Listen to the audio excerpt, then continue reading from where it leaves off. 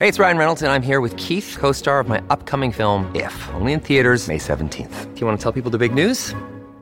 All right, I'll do it. Sign up now and you'll get unlimited for $15 a month and 6 months of Paramount Plus Essential Plan on us. MintMobile.com/switch. Upfront payment of $45 equivalent to $15 per month. Unlimited over 40 gigabytes per month. Face lower speeds. Videos at 480p. Active Mint customers by 531.24 get 6 months of Paramount Plus Essential Plan. Auto renews after 6 months. Offer ends May 31st, 2024. Separate Paramount Plus registration required. Terms and conditions apply if rated PG. 630 CHED Inside Sports with Reed Wilkins. Weekdays at 6 on 630 CHED.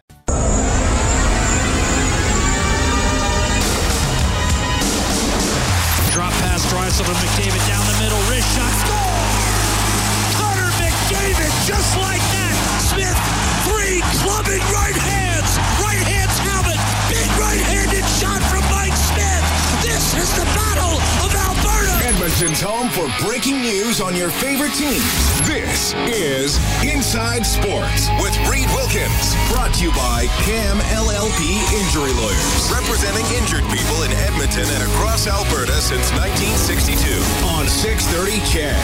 Flyers trying to stay alive against the Islanders. No score early in the second period, but Philly with an 11-4 advantage in shots on goal. The Raptors in tough. They were looking good in the third, but the Celtics have taken over the game in the fourth quarter. In the final minute now, 41 seconds left. Celtics leading 102-99. They're already up 1-0 in the series. Boston outscoring Toronto 32-21 so far in the fourth quarter. We'll keep you updated on that one. And the Blue Jays up 2-1 on the Marlins in the fifth. And one of the new Blue Jays, Robbie Ray, couple of innings of work today as the Blue Jays try to stay in that wild card race in the shortened Major League Baseball season. Raptors here inbounding the ball into the final 40 seconds against the Celtics, and they turn it over. So, well, maybe a foul on the play. I'm listening with the sound down, but now down to 34 and a half seconds left, and the Raptors down 3. Thanks a lot for tuning in tonight. My name is Reed Wilkins. It's Inside Sports on Oilers and EE Radio 630 CHED. We'll have Double E receiver Greg Ellingson between 6:30 and 7 tonight. He is going back to school. He's back in Florida, and he is going to be the receivers coach at his old high school. So he's keeping busy while the CFL season does not happen. It'll be good to catch up with Greg. I want to welcome someone to the show off the top here who made me laugh earlier today before I had ever met her or spoken to her. Her name is Amanda Rummery, and I was looking at her Instagram account, and her bio says body 9 out of 10, personality 20 out of 10, arms 1 out of 2. So she's able to have a laugh, and I'm pleased to welcome Amanda to the show tonight. Amanda, you're on with Reed. How are you doing? Good. How are you doing?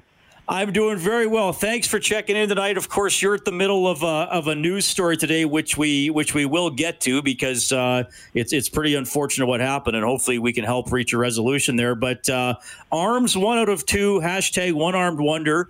You are a Paralympian. Tell us the story, if you don't mind, about going from the 2 out of 2 arms to the 1 out of the 2.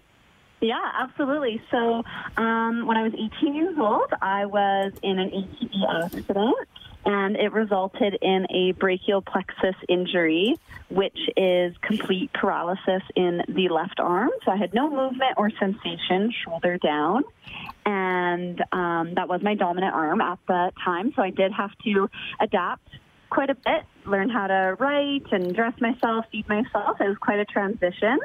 And then I started going to rehab at the Sunrise Hospital and had some surgeries at the Royal Alex. And the surgeries were a lot. They were very hard on my body. I was covered in scars. They were doing like muscle and nerve transfers. And after 2 unsuccessful surgeries, I decided to amputate. So it was on my terms. I was very happy to do it. I have never regretted my decision. Going from a paralyzed arm to a cute little nub was the best decision I ever made. How long ago was this? So original accident was July of 2015, and then I amputated in August of 2018. Okay. Well, obviously a big decision. So now we will get into your Paralympic career. So obviously you're an outstanding athlete. So I assume you were a high-level athlete even before the amputation?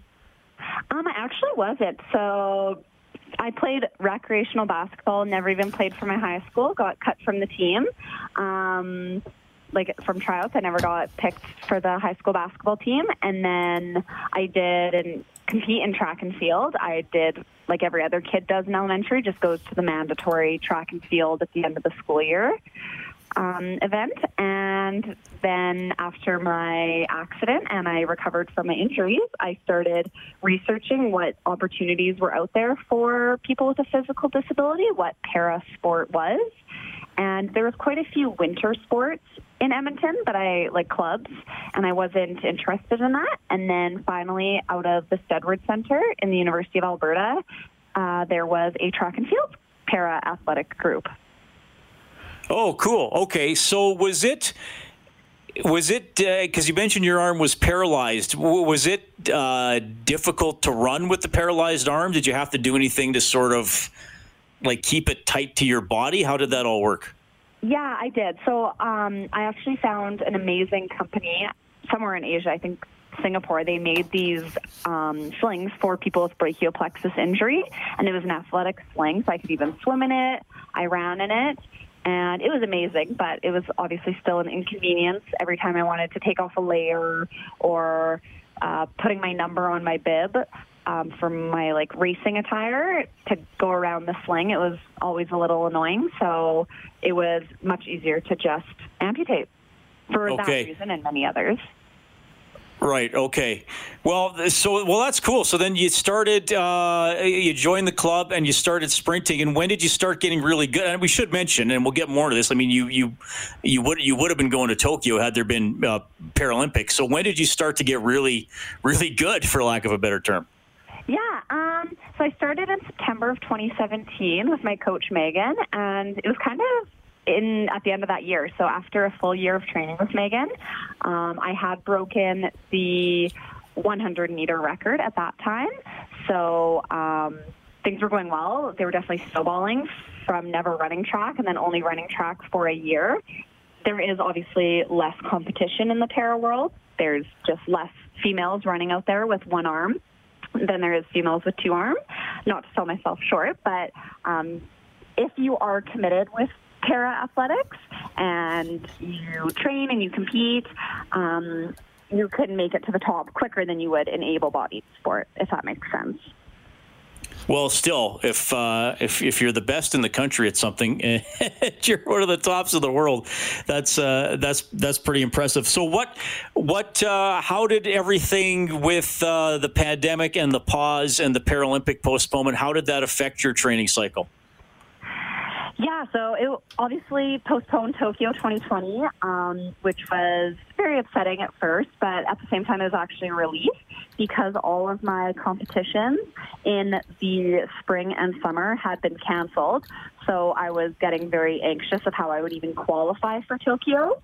And not being able to compete, I didn't know where I was at, and my training was also being affected. It was harder to get weight room access, and it was cold in Edmonton pretty late in the spring, so I wasn't able to get on a track right away.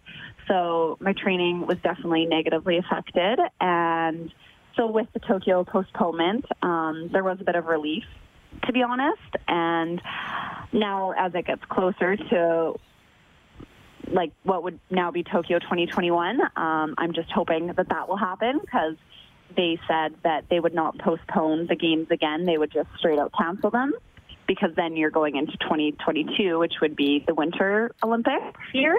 Mm-hmm. So obviously the games actually gets canceled, I'd be completely devastated. I've been training full-time for a few years now and fully devoting myself, so it would be very heartbreaking, but I think in life sometimes there's things that are bigger than sport, and right now with COVID, it just would have been way too big of a risk to hold the games at the Olympic Village. Amanda Rummery joining us tonight on Inside Sports, Edmonton Para-Olympian. She's telling you a little bit about her journey over the last few years. Amanda, you sound like a very upbeat and energetic person. What can you tell me about the mental side of dealing with an injury and then ultimately having to make a decision about having your arm amputated? You're speaking about it very matter-of-factly and very logically, and I can tell you're obviously passionate about your sprinting career. Have you been that good at handling everything this whole time, or how has that side of it been? To be honest, I have been pretty positive through it all. I was raised that it is what it is. You can't change the past, kind of tough love. So when my accident happened, I was continually told by the surgeons and the doctors that I would regain mobility and sensation in my arm and hand. So when that wasn't the case and my surgeries were unsuccessful, of course that was upsetting. But I knew that everything happens for a reason, and that I was chosen to go through my accident, and there was my two friends were on the quad with me, and I was the one driving. So I'm very thankful that the paralyzed arm happened to me instead of them. But at the same time, I look around sometimes at people, and I'm glad that this happened to me instead of them, just because I've made the most of it, and I'm very thankful to have found track. And I always look forward to going to practice and to competing, and it's really given me a purpose and something to work towards, and created my dream of representing Canada at Tokyo 2020. Well, I got to say, and I mentioned, when I started reading about your story today, I first looked at your Instagram account and I noticed your bio, and I read that off the top of the show, and I thought, well, you must have a sense of humor. And then I noticed when you marked the 1-year anniversary of the amputation on Instagram, you wrote "Happy Birthday, Nub." So I thought, okay, this young lady has an interesting approach. It seems like you're not the type of person. You don't talk about what you can't do. You talk about what you can do and what you're going to do. Yeah, absolutely. And I do treat my nub kind of like a real human. I've named it. All my friends and family address it by nub.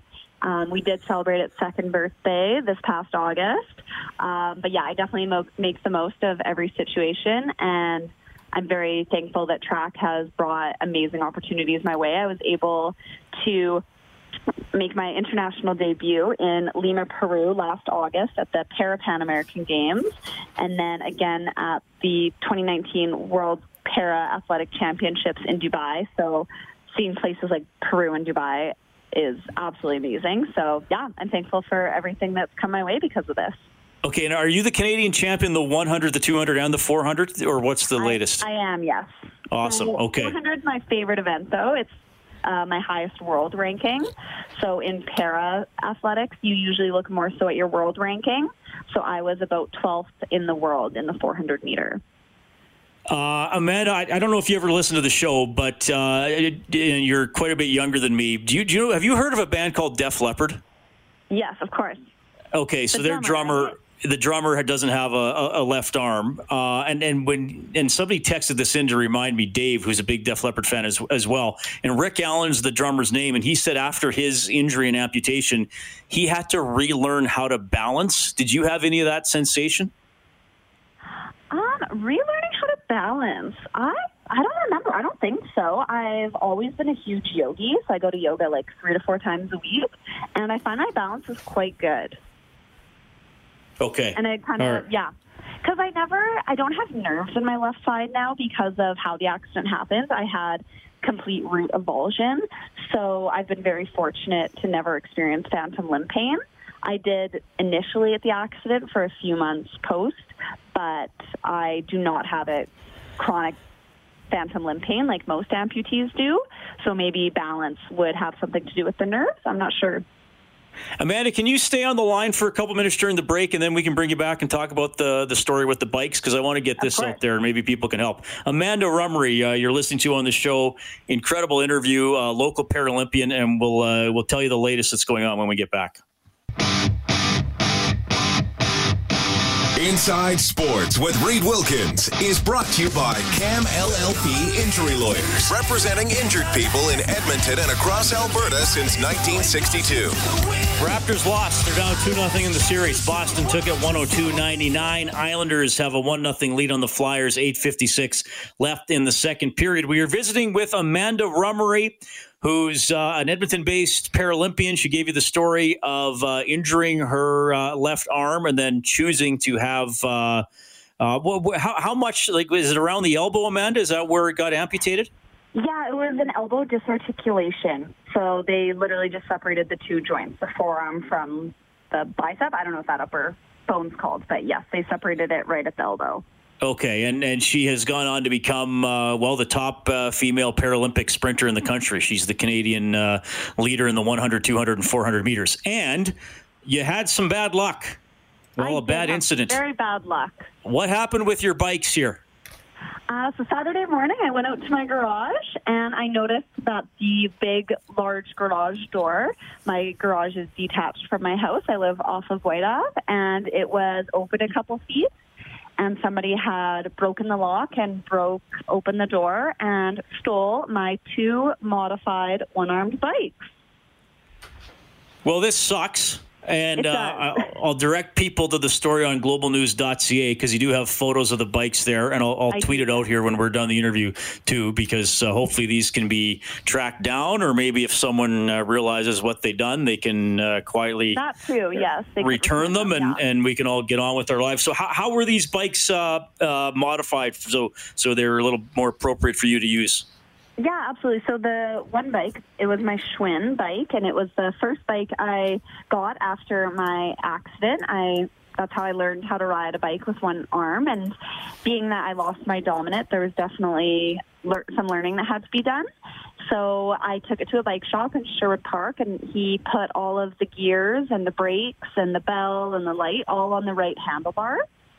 And then, ironically enough, a couple months ago, I had my dad cut off the left handlebar because it was completely useless, and I was told that if I ever fell on my bike, having the left handlebar there could hurt me in case it impaled me when I fell. So it was completely modified, only had one handlebar, that being the right handlebar. And it was my favorite bike. I've put so many kilometers on it. I use it for cross training, to get to work, to run errands. And then the second bike was a black and white Cannondale, and it had a nub mount. So what I would rest my nub in so that I could apply more pressure while riding. And then it also had the gears and brakes all on the right side. Okay. Okay. Well, hopefully, the word is out and these can be tracked down and returned to you, because that's pretty lousy that somebody took those. Amanda, it's been great to get to know you a little bit. We're going to have you on the show a lot more often because, as I said, you're a top Canadian athlete and you live right here in Edmonton, and you're an excellent interview. Any athletes or teams that you cheer for or inspire you? I love the Seattle Seahawks. Shaquem Griffin, the linebacker. I know he's not Canadian, but he has one hand, and He is amazing. If you guys don't know about him, you should look him up because he has a very inspiring story. I think for somebody with a physical disability to be fully integrated into able-bodied sport and playing one of the most competitive sports out there is pretty inspirational. So he is definitely my idol. Awesome stuff. Well, Amanda, thank you so much for checking in. If something happens with the bikes, keep in touch and let's talk again. And maybe when we don't have the distance, we can bring you into studio for an hour and you can take questions and calls from listeners too, because I can tell from the text line people have really enjoyed listening to you tonight. Thank you so much. Oh, perfect. Thank you so much, Reed. All right, that is Amanda Rummery checking in tonight. So I'm going to tweet that out right away if you haven't seen it already, the story about her bikes being taken. And pretty lousy that happened, but what an incredible story she is, and she's having a great career. I think we're going to be hearing about her for years to come. We will take a quick time out for the news. Inside Sports on Chet. Inside Sports with Reed Wilkins is brought to you by CAM LLP Injury Lawyers, representing injured people in Edmonton and across Alberta since 1962. The Islanders hoping to advance to the East Final and play Tampa Bay. They have a 1-0 lead on the Flyers with 4:42 left in the second period. You may have seen some of the speculation out there. I think Elliot Friedman mentioned it last night, and I've seen some tweets about it today, that the East Final could actually start in Toronto. The plan to have the conference finals and the Stanley Cup final in Edmonton. But if the Islanders win today, there's some speculation that they could play game one of the East Final on Thursday between the Islanders and the Lightning. And then I suppose the rest of the schedule TBA. So we'll keep an eye on that. I mentioned it. The Raptors lose 102-99 to the Celtics. The Raptors were looking good going into the fourth, and Boston came back and they win it. So the Raptors are down 2-0 in that series. Oh, I should mention the other NHL game coming up tonight, of course, is Vancouver and Vegas. Vancouver faces elimination. Looks like Thatcher Demko is going to be the goalie tonight for Vancouver. Mom deserves the best, and there's no better place to shop for Mother's Day than Whole Foods Market. They're your destination for unbeatable savings, from premium gifts to show-stopping flowers and irresistible desserts. Start by saving 33% with Prime on all body care and candles. Then get a 15-stem bunch of tulips for just $9.99 each with Prime. Round out Mom's menu with festive rosé, irresistible berry chantilly cake, and more special treats. Come celebrate Mother's Day at Whole Foods Market. Jays and Marlins in a 2-2 tie. That game's in the bottom of the sixth. 780-496-0063 is how you can text or call. As the Flyers score to tie the game 1-1, just glanced up at the TV, so I did not see the goal scorer. I think it was Giroux, who hasn't been overly productive this postseason. It was Giroux. It was Giroux. Thanks, Kellen. Yeah. This TV, my TV in my basement is at a better angle for me to check than the one in the studio that's kind of mounted from the ceiling. Yeah, but I still feel I see a lot of things out of the corner of my eye, and all of a sudden I see celebrating. Yeah, a little redirection from the front of the net there. Stick in the right place. All right. 780-496-0063 is the number to call or text. We just had a really good interview, excellent interview with Amanda Rummery, Edmonton athlete, a Para-Olympian. Told you the story about having an accident that basically cost her the feeling in her left arm. Got it amputated, as she was explaining, right basically at the elbow joint. And she when I asked her, I said, "So I assume you must have been a pretty good athlete before the injury." She goes, "No, not really." So she took up sprinting, and now she is the best in Canada in the 100, 200, and 400 meters. And we'll be going to the Paralympics next summer in Tokyo. So someone whose story we will definitely be following. Al says, "What an upbeat lady. I hope I would be half as strong as her. Hope she gets her bikes back." And I have tweeted out the link to that story. Norman Akombai says, "Swinging for the fences with this interview. Excellent interview. How are you going to top it? LOL." well, we'll try, but she was great for sure. And Jeff, glad you enjoyed the interview as well. Yeah, really good to talk to him. And it's really crappy, pardon my language, that someone took her bikes. So maybe they'll be recovered, or if you see them around, or maybe whoever took them might hear this story and maybe decide they can just be quietly returned and everybody gets on with their lives. But we'll see. This texter says, "Reed, a thought just occurred to me listening just now." No, that's frightening that something happened on the show that gave someone a thought. Uh-oh. Elite athletes just do it because they love it. Take the money, entertainment, business out of it, and people love it. Oh, but wait, my point is I see it watching the NHL playoffs. These guys are playing for the love of the sport. This is some of the best enjoyable hockey to watch, playoff Stanley Cup hockey ever, true or not. There's a lot in that text. Wow. I think, yeah. I mean, look, I think that NHL players or NFL players, Patrick Mahomes, I mean, what's his contract, Kellen? Was it $50 million a year? Yeah. It's insane. Some insane number. I'm sure he still loves football. Like, don't get me wrong. But I think I'm not saying if Patrick Mahomes was all of a sudden told, well, you can only make $1 million a year or $500,000 a year, I don't think he'd retire. I think the money is a bonus, and yes, It becomes a business and free agency and arbitration and trade requests when it gets all down to that. But one thing I've appreciated doing this job over the years, and I'll even go back to when I'm working in Lloydminster, that you got to love what you do. And if you can love what you do and become extremely wealthy doing it, more power to you. I mean, money can't buy happiness, but it can buy security, I suppose. And maybe that can help make you feel happier.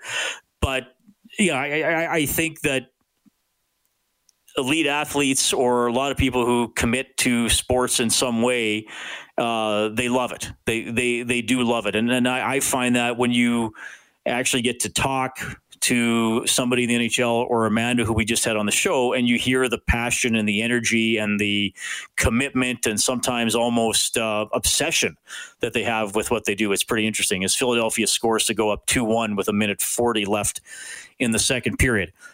Now, is it the Stanley Cup? Yeah, their salaries don't include the playoffs. They do get money for being in the postseason, and the deeper you go, the more money you get. So there is money on the line. It's not as much as their salaries are going to be. But I also think that this is why you play, right? I mean, what are most of these, when guys are interviewed and they win a Stanley Cup, what do they say? This is what I've been dreaming of since I was a little kid. Or when it comes to overtime, you remember back to when you were playing road hockey when you were 7 years old and your parents were calling you to come in and be like, okay, next goal wins. It's Game 7 of the Stanley Cup Final. So, I don't think that. I think they love the sport regardless to that texture. I understand what you're saying. It's a different environment in the postseason, but I just think that's because the stakes are ramped up and they're embracing an opportunity to do something that they may never have a chance to do again. I mean, look how now there are 31 teams in the NHL. They're going to be 32. There are going to be some really good players that are the Marcel Dion's, right, that don't win the Stanley Cup, or even Washington. I mean, Ovechkin may never get back to have that opportunity, but he did get his cup. Anyway, interesting text, kind of got me going there a little bit. Armswar says, is Vancouver stupid? Did they see their Oilers play a backup goalie and lose? LOL. Well, I think Markstrom's unfit to play. So anyway, Larry says, hi, Reed. What do you think about the rumor that Anderson is being shopped? Who would be the better goalie, Anderson or Korpisalo? Oh, that's a good question. I'd probably lean towards Korpisalo, but I do think the Oilers need an upgrade. Koskinen's going to be back. I wouldn't re-sign Smith. I think they have to acquire a goalie. Even if it was an older goalie like Marc-Andre Fleury, if you bring in for a year or two, I would be fine with that. I think they need an upgrade at that position. All right, let's take a time out here, and then we'll come back with speaking for the love of the game. Greg Ellingson, double E receiver, is coaching at his old high school in Florida. That story when we get back.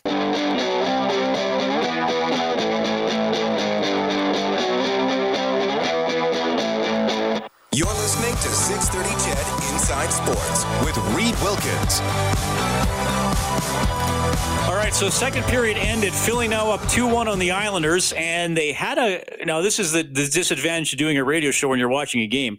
I had the sound turned down, obviously, and Philly looked like they had a third goal. Bad angle shot. Looked like it snuck over the line between Varlamov's left skate and the post.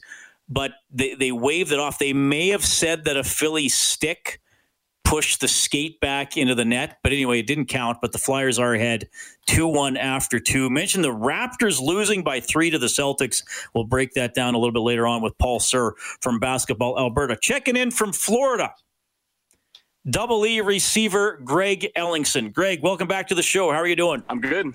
Just on the way to my local high school. How you doing? I'm doing very well. Well, back to school for you, eh? To let all your fans know what you're up to. This is pretty neat.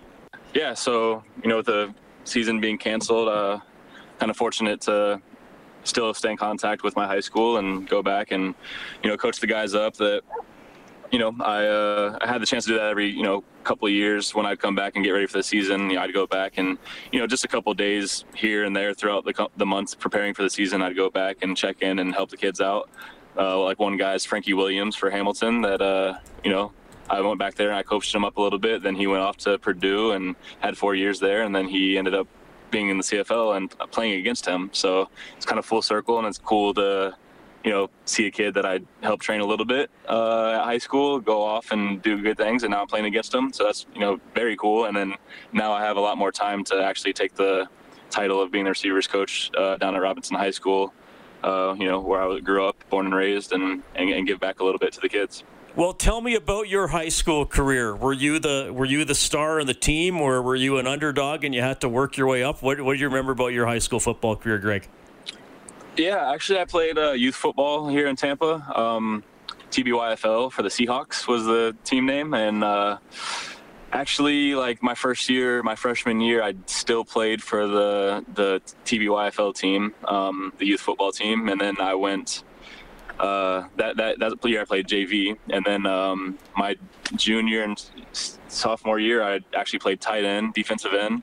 I didn't even play receiver, but they just, I was a good athlete and a big frame, so they put me at tight end and let me block a little bit and still catch some here and there. And then my senior year, I finally made the move to wide receiver, and finally got to be kind of the main pivot of the offense, and ended up going for like 1,000 yards my senior year and a lot of catches, and helped the team win a bunch of games, and finally got noticed by some colleges. And I was actually going to go to a D2 school and go to a little camp that they have where you can bring your highlight film and you can show all the schools, your potential, and actually got an offer from FIU right the day before I was going to go to the D2 convention, which was nice to finally get that offer and go to a D1 school and get a scholarship.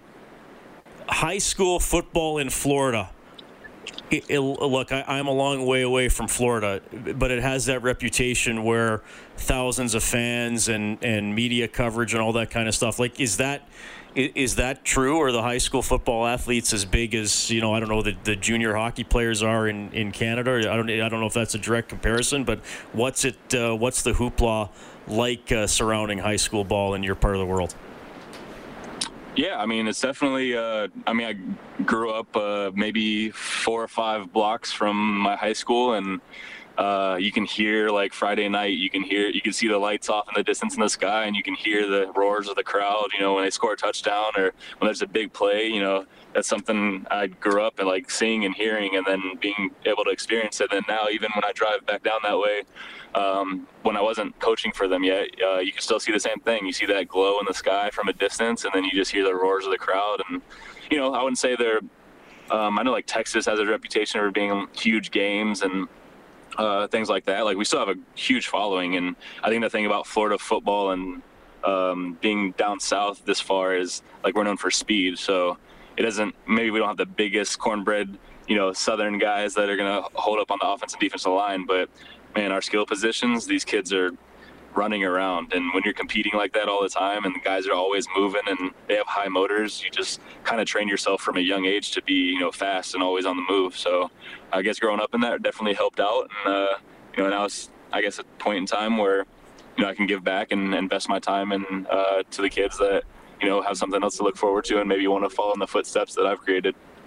So what do you focus on as a coach? You've gone on to play pro ball. Now you're dealing with youngsters who, I'm sure are still learning the game and obviously trying to improve. And of course, you can improve a lot from 14 or 15 to 17 or 18. So with you having played pro football, what are some of the key things you want to focus on now with younger athletes? I think with kids this age, it's there's a lot of things that you kind of have to hone down on, and you have to go to the bare basics and the fundamentals of, what it takes to be a football player, not just a receiver, because a lot of these kids are playing different positions, just as I did. In high school, my senior year, I played receiver, safety, kicker, and punter. So my only timeout was halftime coming off the field, and then at the end of the game, it was over. So a lot of these kids are going, both sides of the ball. They're competing.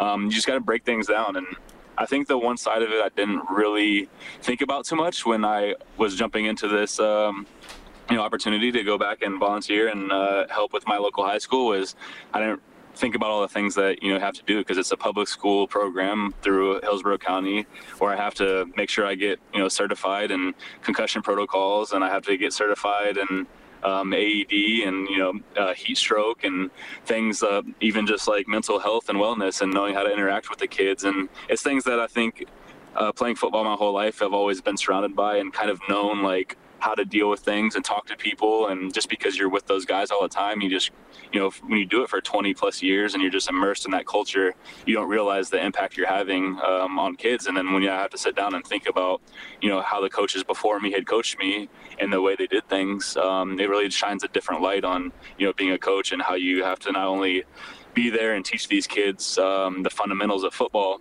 but just character traits and things they can carry with them, and lessons that they can use their whole life. Just doing things the right way, and the effort that you put into something will yield the results that you want. And you can't just kind of walk through things. You have to be specific about the things that you're getting taught and make sure you retain those things. And it's a lot bigger than just being a football coach at the high school level. I feel it's something that I kind of grasped and kind of just running with it, because it's fun and it's nice to be able to be a positive role model for these kids and just talked about them. Football being an escape and a sport that's an escape from maybe problems they have at home, or maybe if they're getting bullied, or whatever the release that they need, or the lessons that need to be learned, they can learn through being a good teammate and putting your effort in everything you do. And those are just small lessons that you're able to impact the kids with. Yeah, well said, Greg. Man, I love that answer. I can tell you got so much energy for it and so much respect for the job that you're going to be doing here. Greg Ellingson, receiver for the Double E football team, joining us tonight Inside Sports. He's going back to school. He's going to be recoaching the receivers at his alma mater, Robinson High School in Tampa Bay, Florida. All right, so the kids, are you getting a lot of curious questions about Edmonton and Canada and the CFL, or what's that like? Not yet. I mean, honestly, we went through camp last week. This is the first week that I'll have the kids, like the receiver core, like purely just doing receiver drills with just the guys that are going to be playing throughout the year. So this is like, they're still learning me. I'm still learning them. And in camp, it's just a mess. You're just learning everybody. You're learning all the kids' names. You're trying to just be basic and let them all kind of learn the position just because they're so young and they might have not had that coaching before. So I look forward to that, though. I look forward to spending time with these guys and, them get more comfortable with me and feel like they can ask me things about, the CFL in my life. I mean, they ask me vague questions, about, what's it like up there and what's the routine like on your day-to-day, just explaining that, it's early hours and you got to put in that meeting time. You have to go through your playbook and make sure it's studying just like you are in school. And then you also have to put that physical performance and translate what's on the paper and the plays you're learning onto the field. And it's not just about practice, it's about a lot more than just that. So the more time I have with them, I think the more I'll be able to give them input and answer their questions and have fun with them and learn about them too. But as of now, we're still at the beginning stages of the season. Well, all the best with that. Yeah, I can just tell how excited you are to do it, and I'm glad you've found something you're passionate about in the absence of a season. Greg, we probably would have been doing an interview this week anyway with Labor Day coming up. Can you just tell us kind of the journey for you this summer? I know you put on some social media posts that you were ready to play even if it was a shortened season. So it's tough for the players and the coaches and, of course, the fans of the Canadian Football League. How are you dealing with all that and maybe a message to people who might be feeling uncertain about the future of the CFL? Man, that's a tough question to answer. I think one thing that I've always, appreciated about football is, you always got to stay ready so you don't have to get ready. It's kind of a saying that guys live by when they train and just how they go through things, because you never know what's going to happen. It's a motto that people use during the season when they're maybe on practice squad or they haven't cracked that starting lineup yet and they want to, and then boom, you just, you always want to stay ready so that, you are ready when that opportunity arises. So if somebody goes down with an injury or maybe, they feel like maybe someone's not producing and they, put you in the fire and just throw you out there, you want to make sure you're ready. So I think through the training of the off season and just getting ready for the season, I never wanted to, tell myself that there wasn't going to be a season and kind of let off the gas pedal and be lackadaisical with my training and not have any motivation.